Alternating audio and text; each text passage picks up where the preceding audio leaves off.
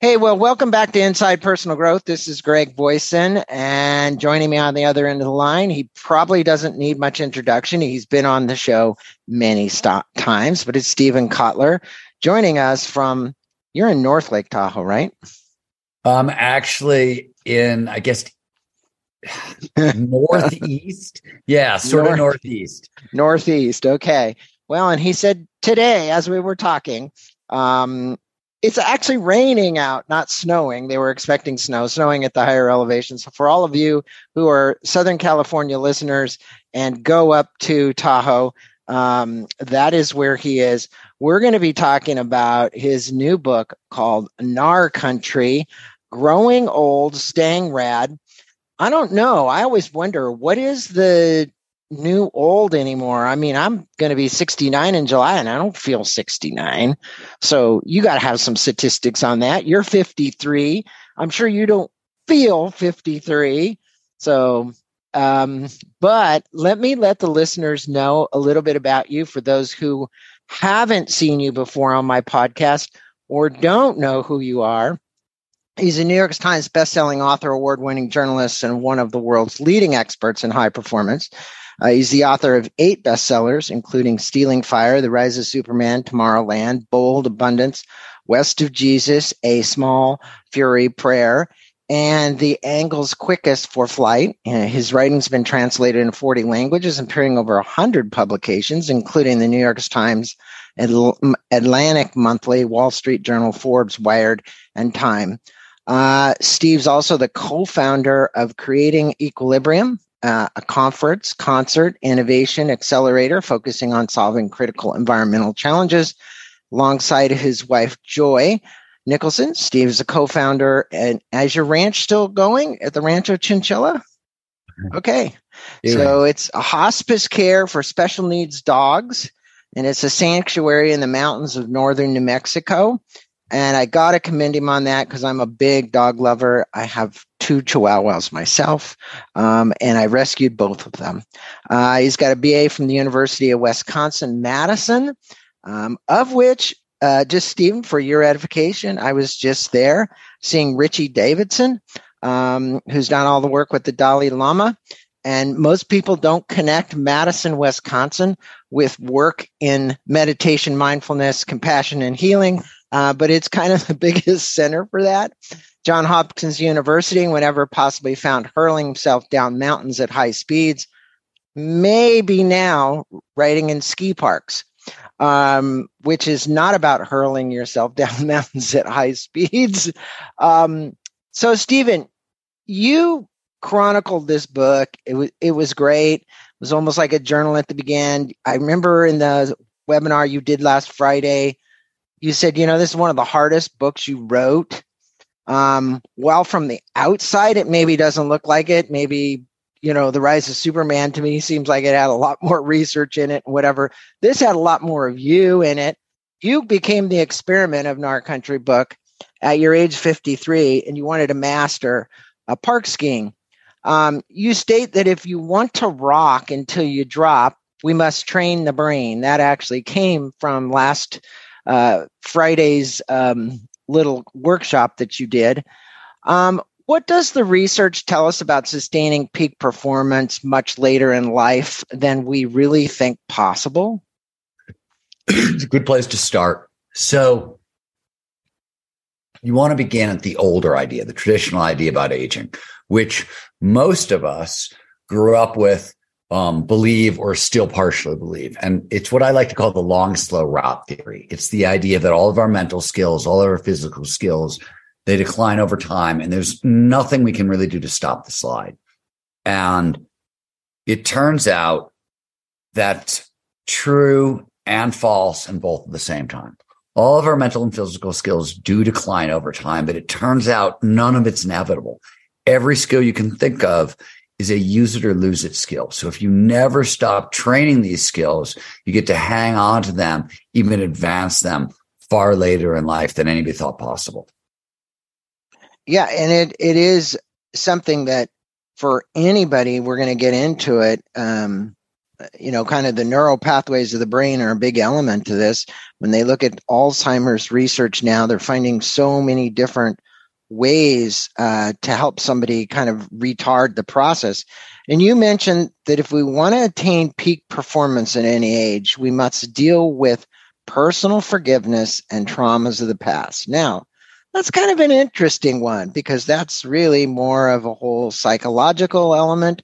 Why is this such an important element in reaching peak performance? Because most of the listeners out there, Stephen, we're not going to correlate me giving forgiveness to whether or not I'm going to be a peak performer. It's anywhere you go inside the field of peak performance aging, you find really astounding, like sort of shocking evidence of the mind-body connection at work.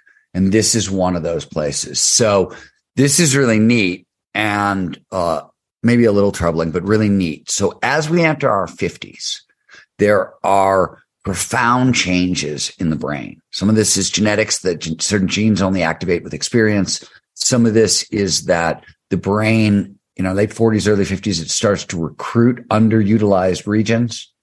And in our 50s, the two halves of the brain start working together like never before. Most of our life, they're not quite in opposition, but they're a little bit in opposition. And they really start to come together in our 50s. And this process peaks in our 80s. And as a result, we gain access to whole new levels of intelligence, wisdom, empathy, and creativity. We can go much deeper into that topic in a minute if you want, but these are real cognitive superpowers. But like a lot of things in psychology, this is adult development. This is a natural thing that happens in the field of adult development, but adult development is not automatic. So childhood development is kind of automatic. Kid's going to go through the terrible twos when they're two, in that window span. It happens automatically. Adult development, we have to pass through gateways. There are moderators, which is a psychological word for if-then conditions. So there are certain things you need to accomplish at every decade, basically, to unlock these superpowers, which is why I always say peak performance aging starts young.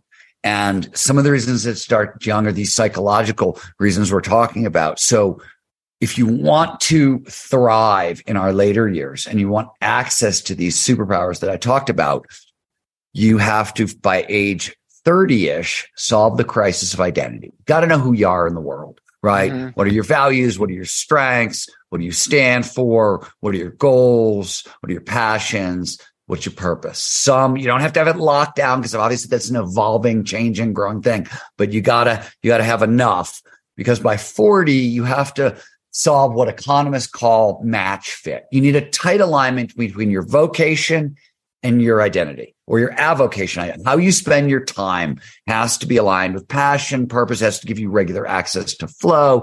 It's got to draw on your strengths. It's got to align with your values. Otherwise you have problems. And then at 50, you have to forgive yourself. You have to forgive those who have done you harm. And this seems weird, right? Like, why would that matter for peak performance aging? Like you could see from a psychological perspective, oh, I don't want to grow into a bitter old man or bitter old woman, right? Okay, that makes some sense. But like, why does it matter elsewhere? Some of it has to do with we get access to new levels of creativity, intelligence. Some of the intelligence that comes on, for example, is multi-perspectival thinking.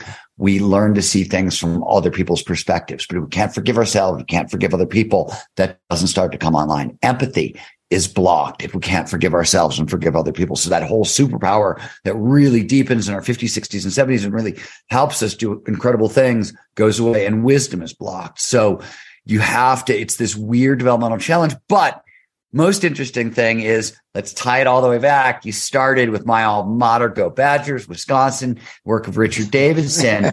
Richard's work has been on predominantly compassion meditation, loving kindness meditation. Exactly. He and I were working on that. The best tool in the world. This is how you do this. How do you forgive yourself? How do you forgive others? I did some funky things in the book, and there's a big Gnar style quest to like solve some of the big stuff. But on a day-to-day basis, loving kindness meditation truly matters. And even better. Like it's got all the benefits. We could spend the next hour on the benefits of loving kindness meditation, but it's got distinct anti-aging properties. Yes. This is the craziest one. So this is work that Barbara Friedrichsen did in the University of North Carolina. She was looking at telomere attrition. Telomeres are the caps on chromosomes. Yes. When you duplicate, they get shorter, then they stop working. This is one of the reasons we age, right? And it turns out loving kindness meditation actually enhances our telomeres, and they decline at a slower rate. They tested loving kindness meditation against focused meditation and Vipassana, a bunch of different systems. And it turns out not only does loving kindness meditation help us get through some of the gateways of adult development, it also helps us fight aging at a really like core biological level. So that's kind of neat too. Well, you know what's really neat about you? I remember first meeting you at LA at a conference, and then we went and had dinner together. And I talked with you about meditation way back then. This goes, I think it was whatever that conference was. And you now are a super advocate of meditation. Back then, you had your concerns. You weren't quite there yet, because I remember having a distinct conversation with you at dinner when I brought it up, and I didn't get pushback, but I also didn't get that you were totally engaged with it. But I can see now you have. Well, Greg, you have to. I've been meditating. I mean, on a not daily. Daily's overstating it, but a regular basis. For how long?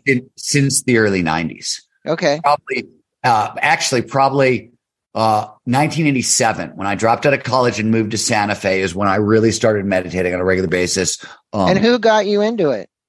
I got myself into it through just interest in philosophy and consciousness and, both Eastern and Western approaches and things like that. I wasn't closed off. What I think is that meditation on its own for most of us is weak sauce.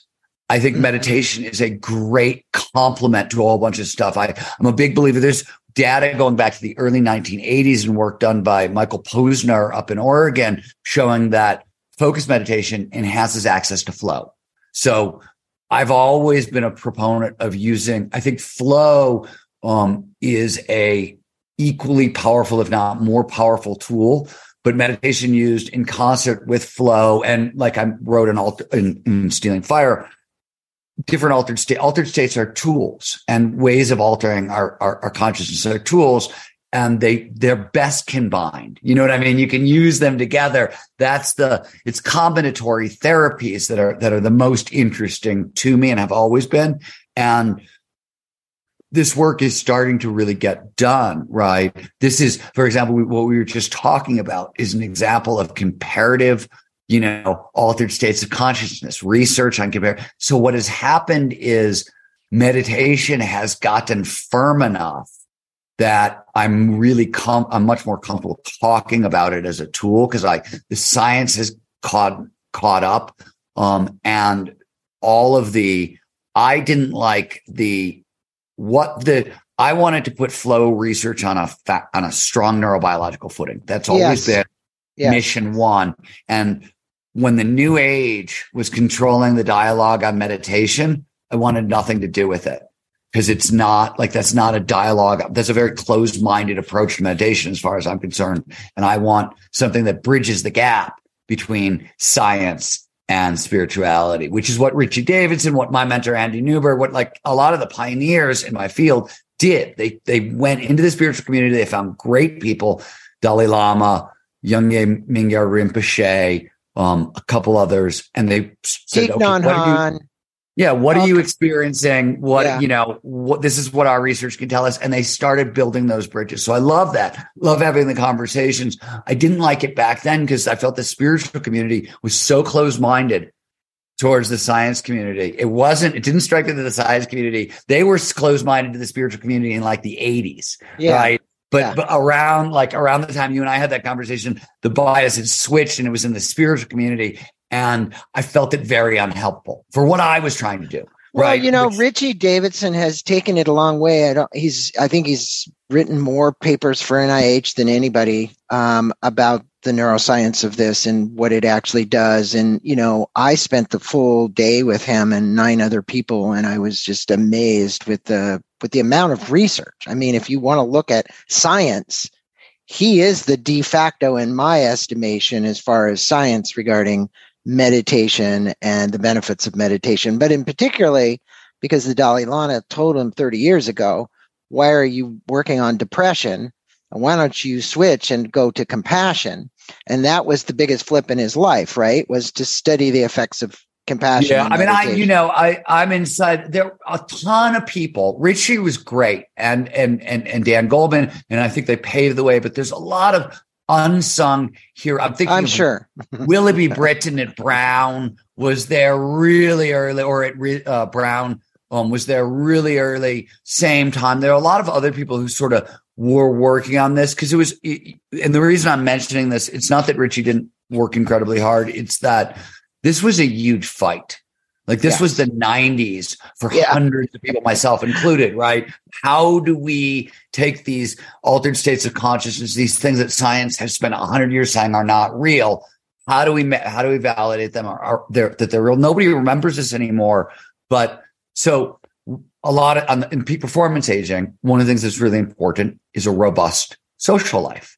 And when you look under the hood of what does that mean? There's categories that are belonging. So we find people with strong religious affiliations do better, and people with like robust social connections and active social, all that. Yeah. And you have to sort of look at that belonging and the religious connections and say, well, what is this?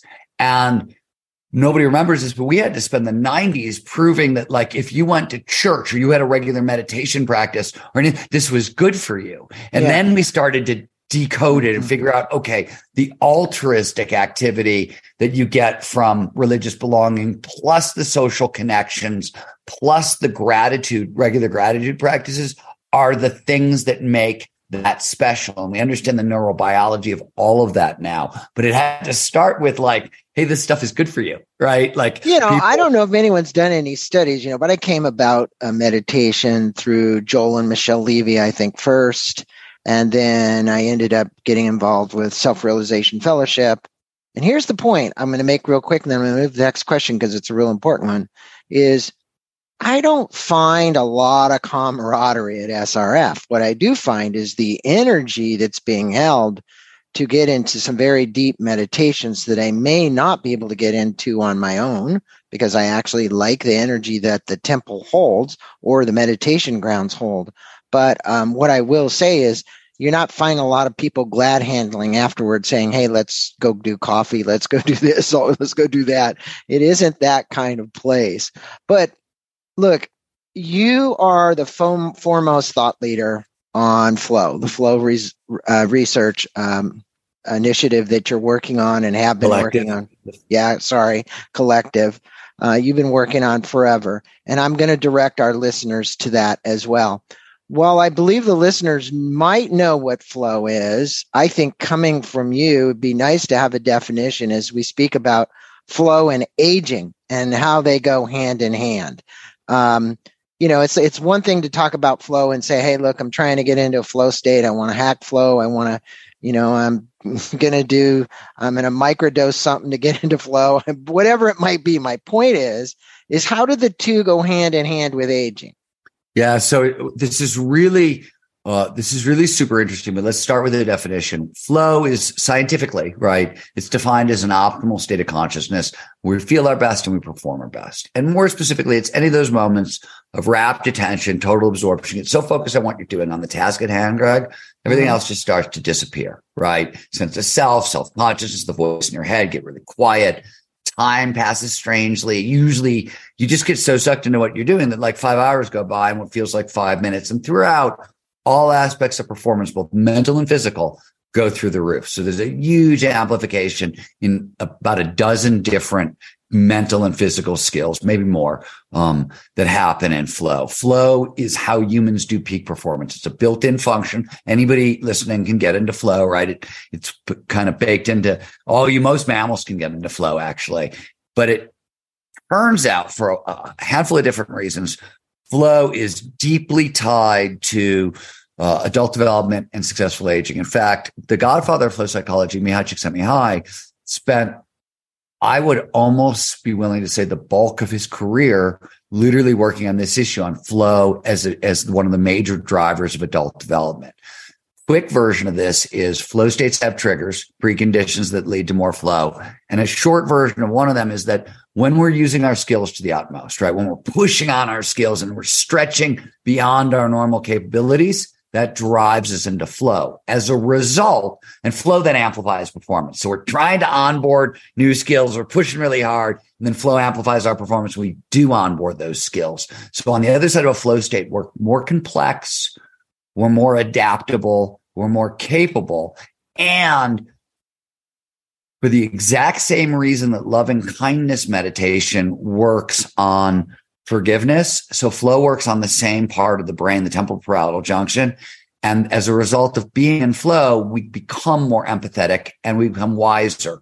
So flow is an engine of how we grow up.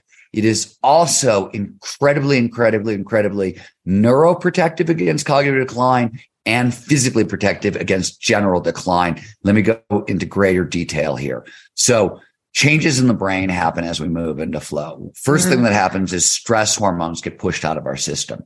There are 9 known causes of aging, all of them linked to stress and inflammation. That's the commonality among all of them. So anytime you can push stress hormones out of your system, that's essentially an anti-aging technology.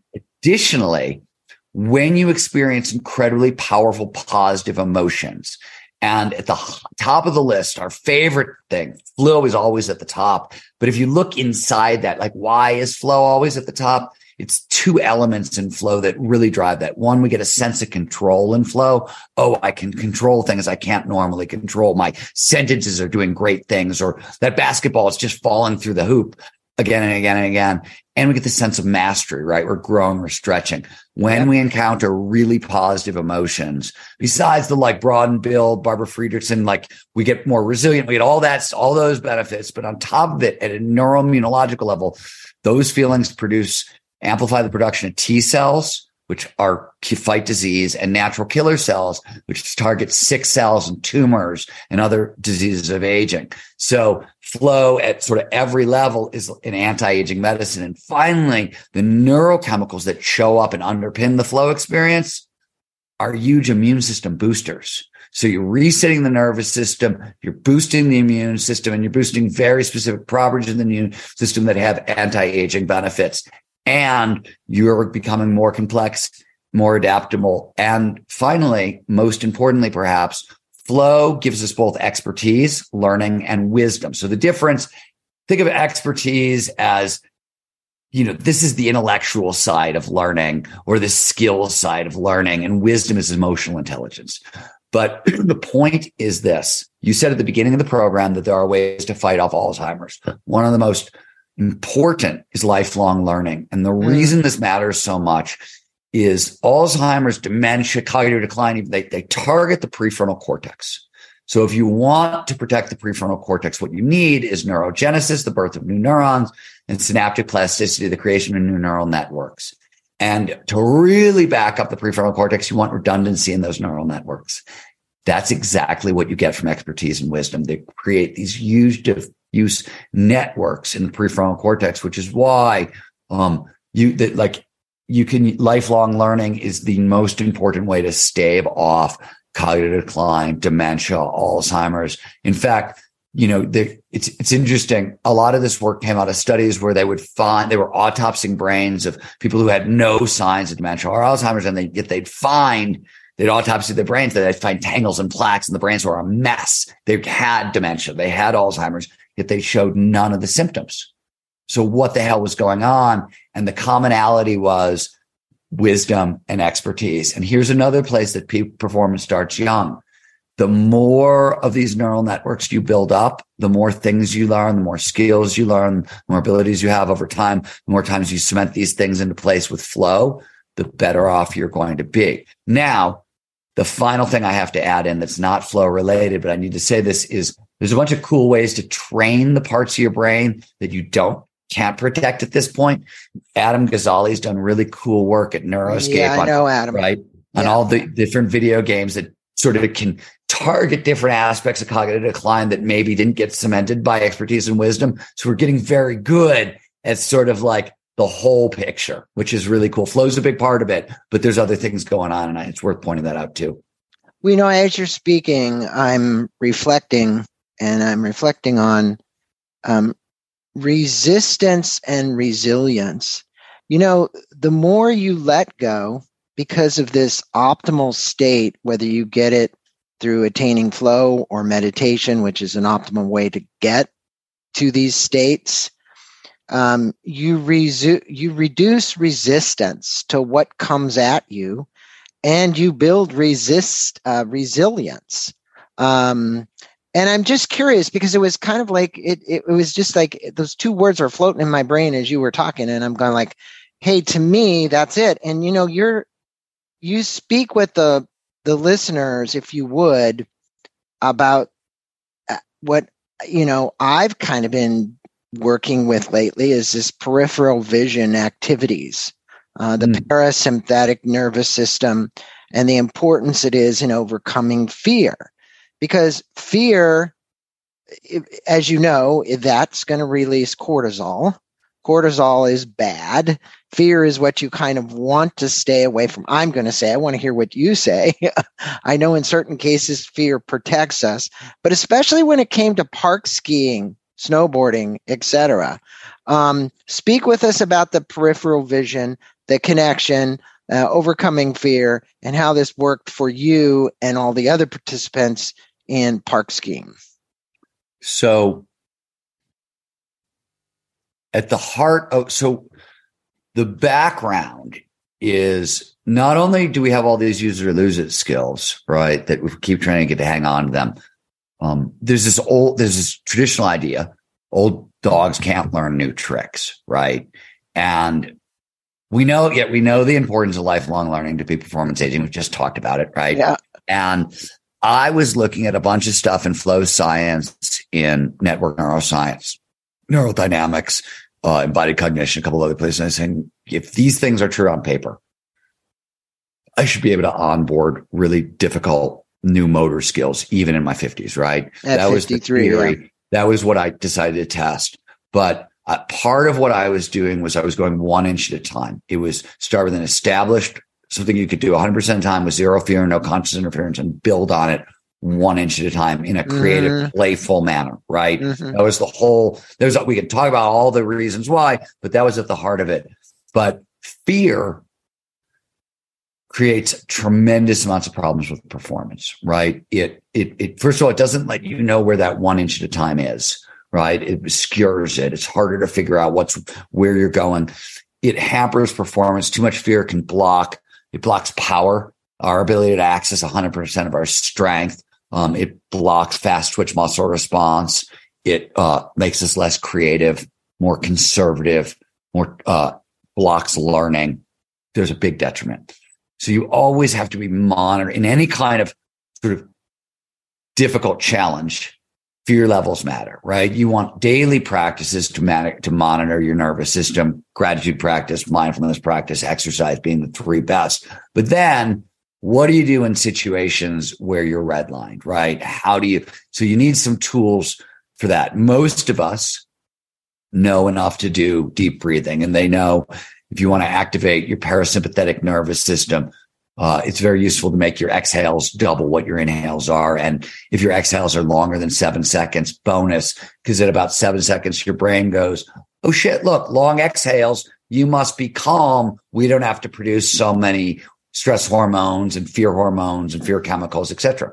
Can I ask you a question in the middle of this? Sorry to interrupt, but I mean, I know a lot of people out there are, and this is a big field now, heart rate variability, right? It's like, okay, I want peak performance. I want to look at my heart rate variability. Is this a push day? Is this a maintain day? So I get that, this science may not be perfect, but it's been around for a long time. And there's good stuff with HRV. And I think HRV is very useful, for example, for overtraining and for recovery, I believe that an over-reliance on measurements and metrics ends up hindering as much as it helps. And I think it's better to be able to sort of get internal signals of overtraining those things. But if you're trying to learn how to steer your sleep, your training, I think HRV is a really good tool. There's all kinds of really interesting work on HRV and longevity. So there's direct correlations to high heart rate variability and longevity and health. So there's a lot of benefit there. Not what we're talking about here at all. No. Heart rate variability is not an in the moment thing. In fact, every single heart rate variability app out there, any way you can track it, with the exception of First Beat, and they have proprietary software. So you have to actually be working with them, and it's a big machine that you're wearing. Nobody can track heart rate variability in acute situations. So I always use the technique we're talking about with peripheral vision is how do you, ski something that scares you, right? Yep. Do something that scares you. Heart rate variability, it'll tell you whether or not you want to put yourself in that situation in the first place, but it's not going to help you in the moment. Breathing can help you in the moment. The other way to get that same parasympathetic response even quicker, and this is work that comes out of Andrew Huberman's lab at Stanford. He was the one who first figured this out.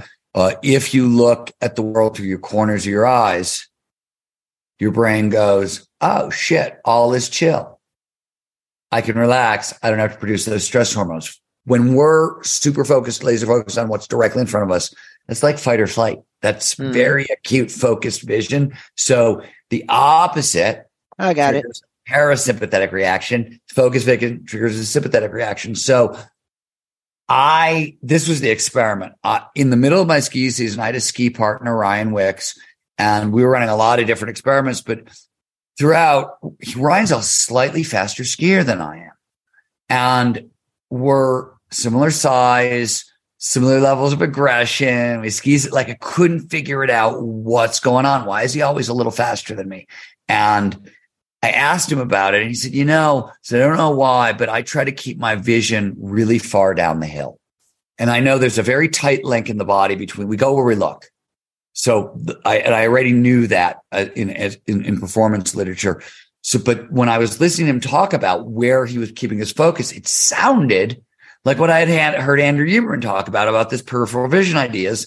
And I put it together and I said, okay, let's see if this is the same thing.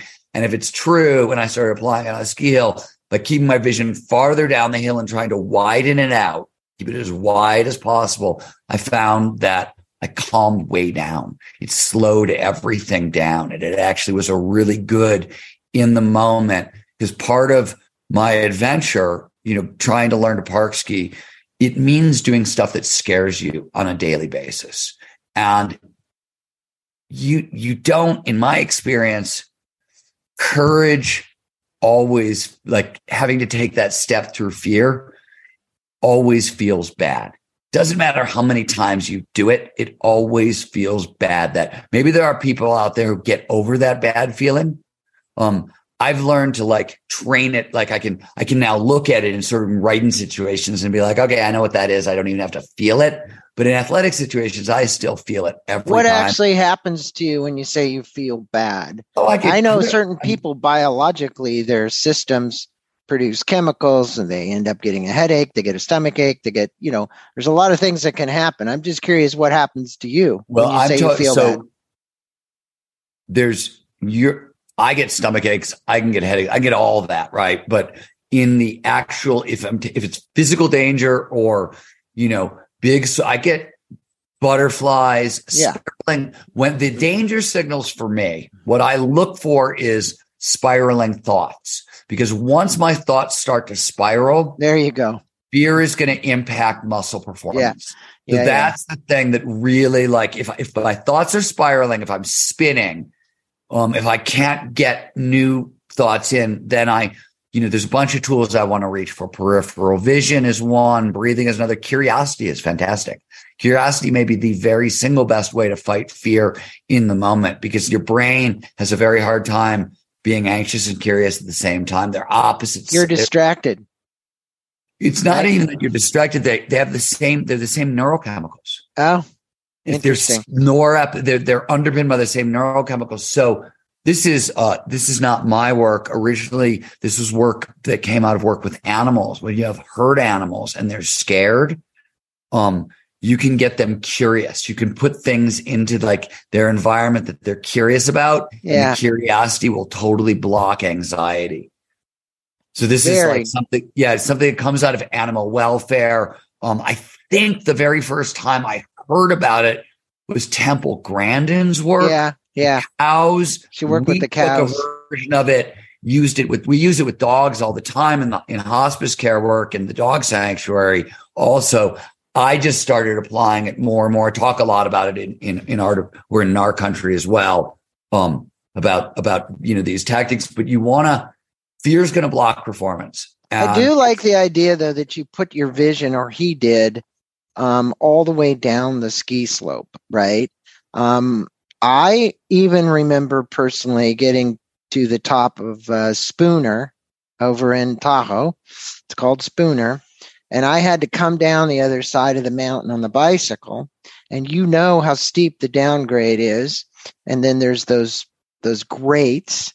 And when I took my vision and put it out in front of me, because you get moving very fast, and you realize that if you wiped out on your bicycle, it's going to be pretty bad, right? So that did calm me, because those hills would always scare me and I'd throw the brakes on. Right? It's like, okay, I'm going to pull the brakes back and pull the brakes back and pull the brakes back. And I actually let go of the brakes the time when you said, put the vision down. It's absolutely right. Because I wasn't looking at the asphalt. I wasn't looking at the Greg, grades. This is the inverse of the other side of this. So this is a truism in action sports. You go where you look. So in mountain biking, right, you're trained to look 30 to 60 yards down the trail. Yes. Right. Yes. In surfing, you cannot physically surf a tube. If you try to pull into a tube and do everything you need to do to surf a tube, your body can't move that fast. We steer our muscles with our eyes. We go where we look, and that's how we steer so with its tube riding, the secret to riding a tube is you have to put your eyes on the end of a tube. Yeah. In park skiing, when you're sliding a rail, you have to keep your eyes at the very end of the rail. Otherwise, you come off. Yeah. No, and I love that, because even if my listeners just take this away and say, hey, look, I had some fears associated with this, and now I can overcome the fear by changing where my line of sight is, right? Well, Greg, we do the same thing in human development. We just call them goals. Yeah. Right? Like it's, and we know humans perform best with 3 tiers of goals, and but literally the brain doesn't really differentiate it between I'm looking at a point and I have a goal, because that's the brain works. It's the same parts of the brain that everything's working together. So this is sort of why these systems work so well in performance. Goals work as well. There's a goal, and that's why they tell you to be able to visualize your goal and see all aspects of it. And we go where we look. Yeah, it is really, really powerful what you're saying. Now, let me ask you a question. You wrote in the book, you were a skinny little kid, you were klutz. Kids made fun of you. They picked on you. You lost a lot of fights. You knew you needed to overcome the stigma from childhood. So what did you do to transmute the psychological barriers that were holding you from being the peak performance person that you wanted to become? Because there's thousands of listeners who were in your shoes, totally listening to this show today. And this is a really important point, because many of them are retarded pardon me, I'm going to use the word retarded, but they are from becoming peak performers, because they're allowing that bullying, that psychological element that got in their way. And I know we talked a little bit about it before, but this is you personally. So, I mean, you gotta, so first of all, it's a 3-part effort, right? 4-part effort, maybe. But I did not, a lot of people. I don't think there was anything, unique about my experience. I think it's way too common. And the other thing I should say up front is the very best thing that ever happened to me was it was scary at school and it was scary at home, and having to deal with that and learn from that was the best thing ever. Like that, like, because that's how everything I am, in a sense, was a reaction against that. So I don't, right. And it was a reaction against, I once heard Tom Bilyeu say, like, when I discovered like who I was and I realized I wasn't a very courageous person, I couldn't live with that. So I had to change it. Right. And that was sort of my experience. I wasn't a very courageous person. I was, bullied for a long time, and scared for a long time, but it forced me to, change and help me become who I am. So there's first, like, I wouldn't change anything because I like where I am now, and I don't get to be here without starting there. So like, thank you, first and foremost. That's a reframing technique, but I think I think when we thank our parents, a lot of people think, oh, I grew up in this horrible environment, whatever. And look at what you learned from being in that you got to, because and first of all, you have to take back that locus of control. If you're a victim, this happened to me. You've given peak performance is completely impossible because how the brain, you've just totally destroyed your ability to tap into anything. Yeah. So that's A. B, loving kindness meditation, right? Like here's your tool, right? So, but C, what do you do with the shit that loving kindness meditation can't touch? That was the question I brought into Gnar Country. And I had some lingering anger over sort of, I had unfinished business inside of athletics. So I created a Gnar style quest. For me, it was park skiing because I had unfinished business in skiing and I love skiing. But we all have that unfinished business somewhere. And I designed a quest that literally it was a jock quest. Like I got in fights with the jocks. Like I turned myself into a jock. I created a incredibly difficult physical quest. And, miles. I literally went out and created a quest that would force me to walk a mile in their moccasins kind of thing. So I didn't know if it was going to work, Greg. I just knew that adult development told me that forgiveness matters. You got to set down the shame, the embarrassment, and also that shame, that embarrassment, that self-consciousness was going to block learning, was going to block the creativity, the intelligence, all the stuff that I needed. So designed a quest for a lot of different reasons, peak performance aging experiment, but also because it closed a loop. It helped me try to transmutate some unfinished business. And, I had milestones for progress and I had ways to get feedback and see if I was actually reaching these goals, if it was working and whatnot. But like, don't think there was in the beginning, there was no method to my madness, right? There was just like, these are the facts and I'm screwed. So let's create a crazy ass experiment that tries to fix this and see if it works. Yeah. And then if it works a little bit, let's study the neurobiology of it and like make it more rigorous. And like, that was a lot of that stuff. But a lot of it wasn't hard to piece it together. Also back to Richie Davidson's work, a lot of that compassion, meditation, science went in these directions, right? And the emotional intelligence stuff too. Like we had to learn why this is, how it holds us back and all that stuff. And so, but it did work for you. It worked.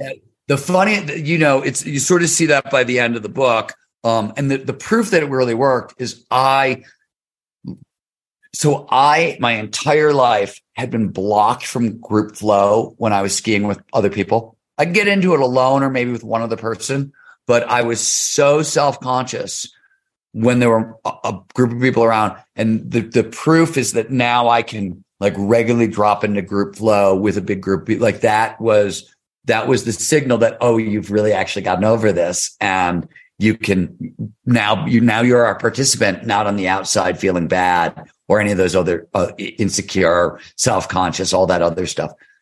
So any of that resentment and anger that you may have had pinned up inside of you about these other athletes, you basically came to peace with that during this experiment. Well, the other thing, so the book is, the book opens literally with the definition of punk rock. Mm-hmm. Right. And what people have asked about that. Why is that? What is that? Because one of the things that punk was a cultural reaction to trauma, to powerlessness. Right. Yeah. And one of the things that the punk movement really taught us was turn anger, resentment, hostility, whatever you got, take that and turn it into creativity. That's the path forward. So do something with that. Anger's great as an energy. It's just bad if you hang on to it, right? It's good. It's better than depression because there's energy there, right? But you got to do something with it. And I, over the years, anger is a very powerful emotion as a peak performance emotion, but you have to know how to work with it. So even in Rise or in Gnar Country, I used it so when you shout, right? When you yell, that produces testosterone. This is why in martial art traditions, certain ones, especially the Japanese ones, they kia, right? They shout before attacking, and it releases testosterone. So I'm prone to vertigo. I'm afraid of heights, and I have inner ear problems because of Lyme disease. And you lose muscle control and things start spinning. And that's a bad quality in a skier because I'm in wildly exposed terrain all the time.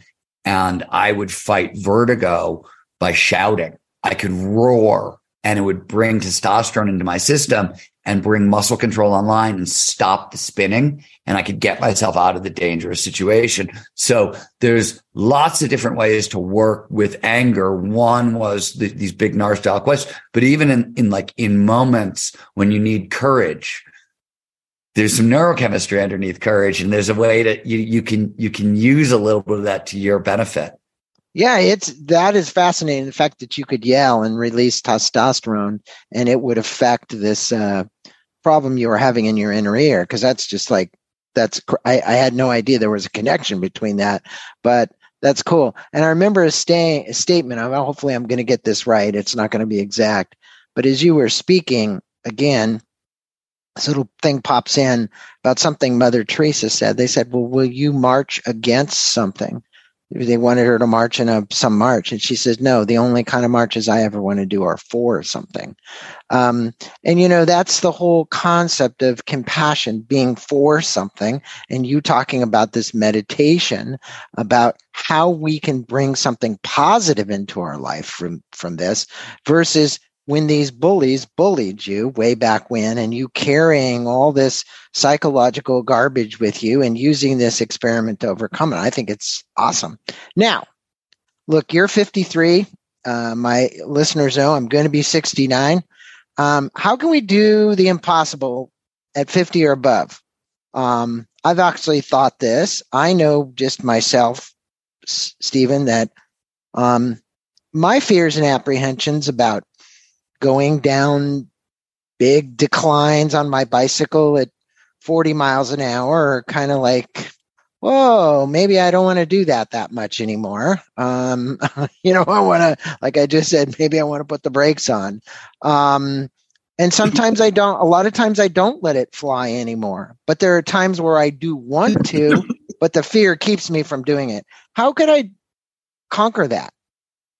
So, peak performance aging in a sentence. And we can unpack it afterwards, but in a single sentence, if you want to rock till you drop, right? To go back to the metaphor you started with, right? Yeah. You want to engage in challenging social and creative activities that demand dynamic, deliberate play and take place in novel outdoor environments. Okay. Challenging social and creative activities.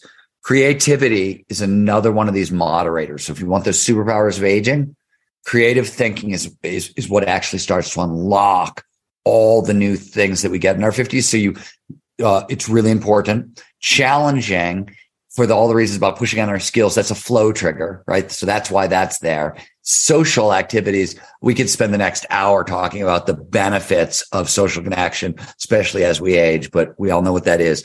Dynamic is the word that literally means the 5 categories of functional fitness. So we need to train strength, stamina, balance, agility, and dexterity over time. So that's what dynamic stands for. Deliberate play.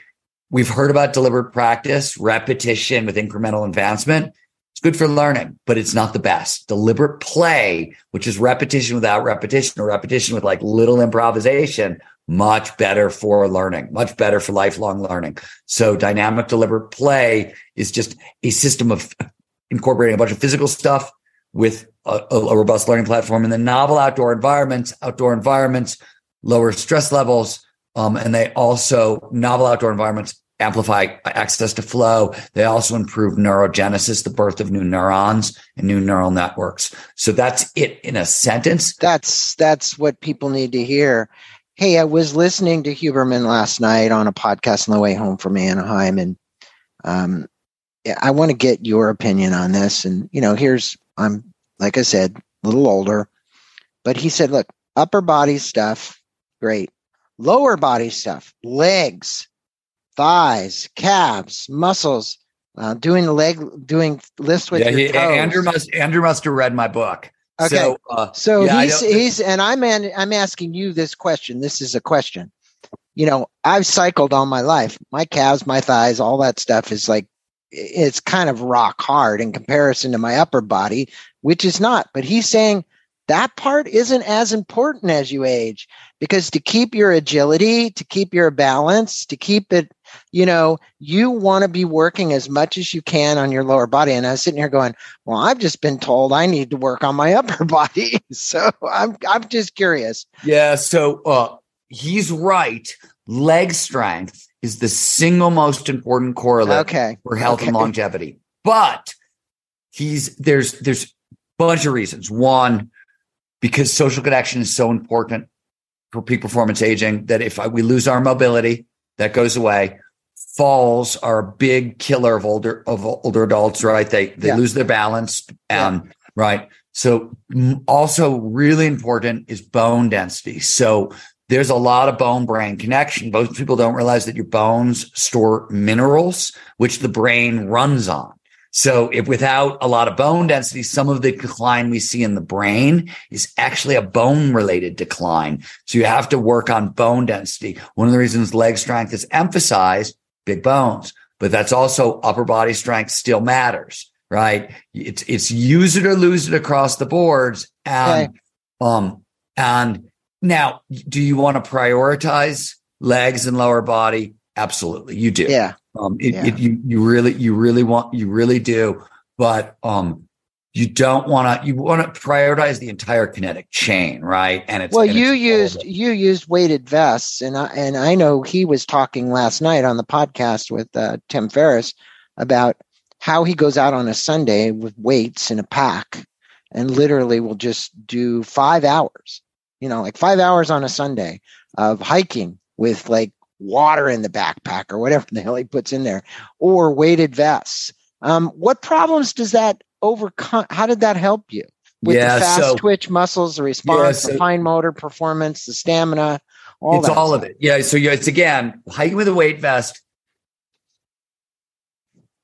You have to, the WHO is clear, the World Health Organization. If you want peak performance aging, you need 150 to 300 minutes of stamina training a week, 2 strength training days, 3 balance agility and flexibility days. Like that's what you need for peak performance aging. So unless you want to train a couple hours a day, 5 days a week, you got to find multi-tool solutions, a single tool that solves multiple problems at once. Skiing hits all of those. Right. Mm-hmm. But I had to train for the skiing that I was doing. So I started with hiking with a weight vest because it hits all the categories. And as you pointed out, you get my motor performance, you get fast twitch muscle response. Fast twitch muscle response I got because I would go up with the weighted vests and then I would come down fast. Wasn't full out running, but I was moving faster than a normal descent. And what about rowing? Rowing's great too. Better outdoors than on a machine. Yeah. Because the outdoor, novel and outdoor environments, it's better to exercising in nature is really important. Yeah. The other thing is dynamic motion. Rowing is not, it's powerful. It's a lot of stuff. It's a little bit dynamic, but it doesn't have, there's not a ton of coordination. Once you get the patterns in, so there's cycling, road cycling versus mountain biking. So dynamic movements, when there's balance, coordination, strength all at once, it actually improves. Not only does it all hit the physical stuff, it amplifies neurogenesis, angiogenesis, birth of new neurons, and the birth of new vasculature. So there's new neurons get blood and oxygen. So all that, there's these compounding effects that's what you're aiming for. And the final thing about weight vests is there's data that it's slow, but you can improve bone density with weight vests. There are better ways to do it. We do some work with the company OsteoStrong that is phenomenal. You want like bone density problems, or you're getting on in years and you haven't addressed bone density. OsteoStrong is freaking amazing what they figured out. They've just got a way to load the bones very evenly and massively amplify bone, basically astrocytes, astroblasts. Astrocytes build up bone, and it's a pretty good place to start on that. You know what I mean? If you're like, God, I don't necessarily know if I'm in the shape like with a weight vest yet. Start with a movement professional who can start like working out what's like sort of like can watch you walk and say, oh, you broke your ankle when you were 12 and you overcompensate here and undercompensate here. And, one of the things that we have to be really careful of as we age is, even with guys like you, really strong legs, but do you favor your prime mover muscles over your stabilizer muscles? Over time, the body will learn how to do that, right? And you want to train all of that stuff so we don't get injured as we age. Well, the issue here is this, Stephen, is I know the listeners now have a pretty good idea of your experiment, how it worked out for you. I want them to go get a copy of this book. And there's a website called Gnar Country where you can buy multiple copies. I have. I was on his webinar last Friday. He's got another one coming up, and we're going to put a link to that as well. But there's two places that you can go, and you can actually buy multiple copies of this book. I actually am going to be handing it out to my son and friends, my son who's a big snowboarder, anybody you know, please, go do it. Just go to Gnar Country, GNARCUNTRY.com. And there you're going to see videos, order now, and you can actually buy multiple copies of this book. And then what you're going to get, which I've already been into and listened to and seen, is what's called bonuses. He's got all these great bonuses that you guys can benefit from. And it's actually over $1,750 in bonuses in performance tools, training available for limited time. So, the commercial here would be this. I've known Stephen for a long time. Anything that he puts out is high quality. You're not going to have to worry about this. You're only going to pay $28 for this book. But if you get the book and then you buy a few more copies of the book, you get more bonuses. So just go check it out. Seriously. With that being said, because I end in the show a little bit with praise for you, and I really, really honor you and all the work that you've done. This book chronicles that and getting to this critical point in your life where you wanted to overcome these issues. What last bit of advice would you leave our listeners about with the path of peak performance? If there were 3 or 4 things, I know we've talked about so much, the psychology of it, the community element of it, the fear associated with it, the release of chemicals. In the last hour, we've talked about a ton. But if there were 3 things that I could go apply to my life today, what would that be? So I'm going to give you one thing and 3 ways to apply it. Okay.